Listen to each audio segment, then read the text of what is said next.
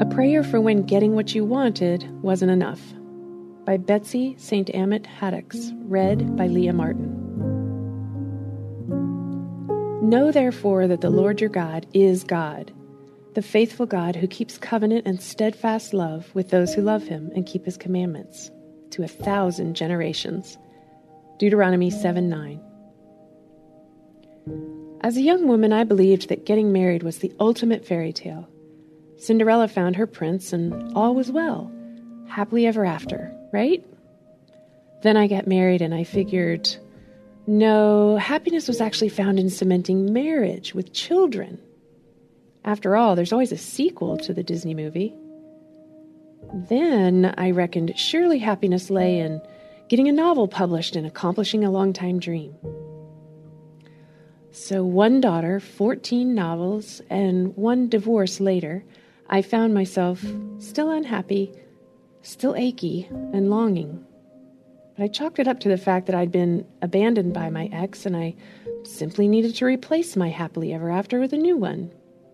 I needed Prince Charming to slip that glass high heel on my freshly pedicured toes. Then I'd have what I wanted.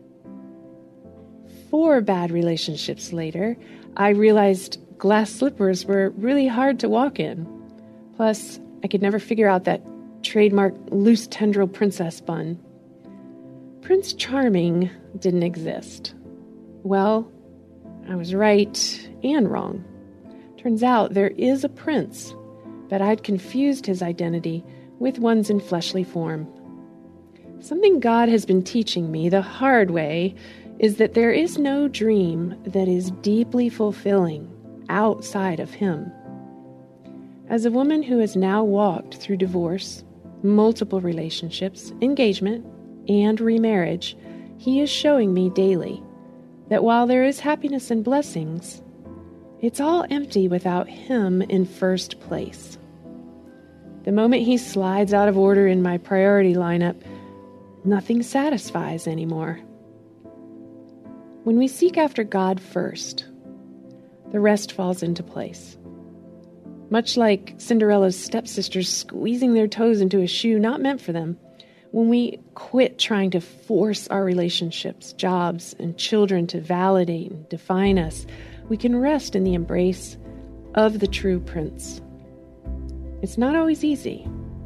It's a daily fight, but the victory is already ours in Christ. Now go live like it. Let's pray. Jesus, you are more than a prince. You're my Savior, my Redeemer. I know that nothing outside of a relationship with you will satisfy the desires of my heart. Lord, help me long for you above all other relationships on this earth, even good relationships you've given me to enjoy. Help me love you with all my heart, soul, mind, and strength. Help me live my life for you and not what I can gain from it. In Jesus' name, amen.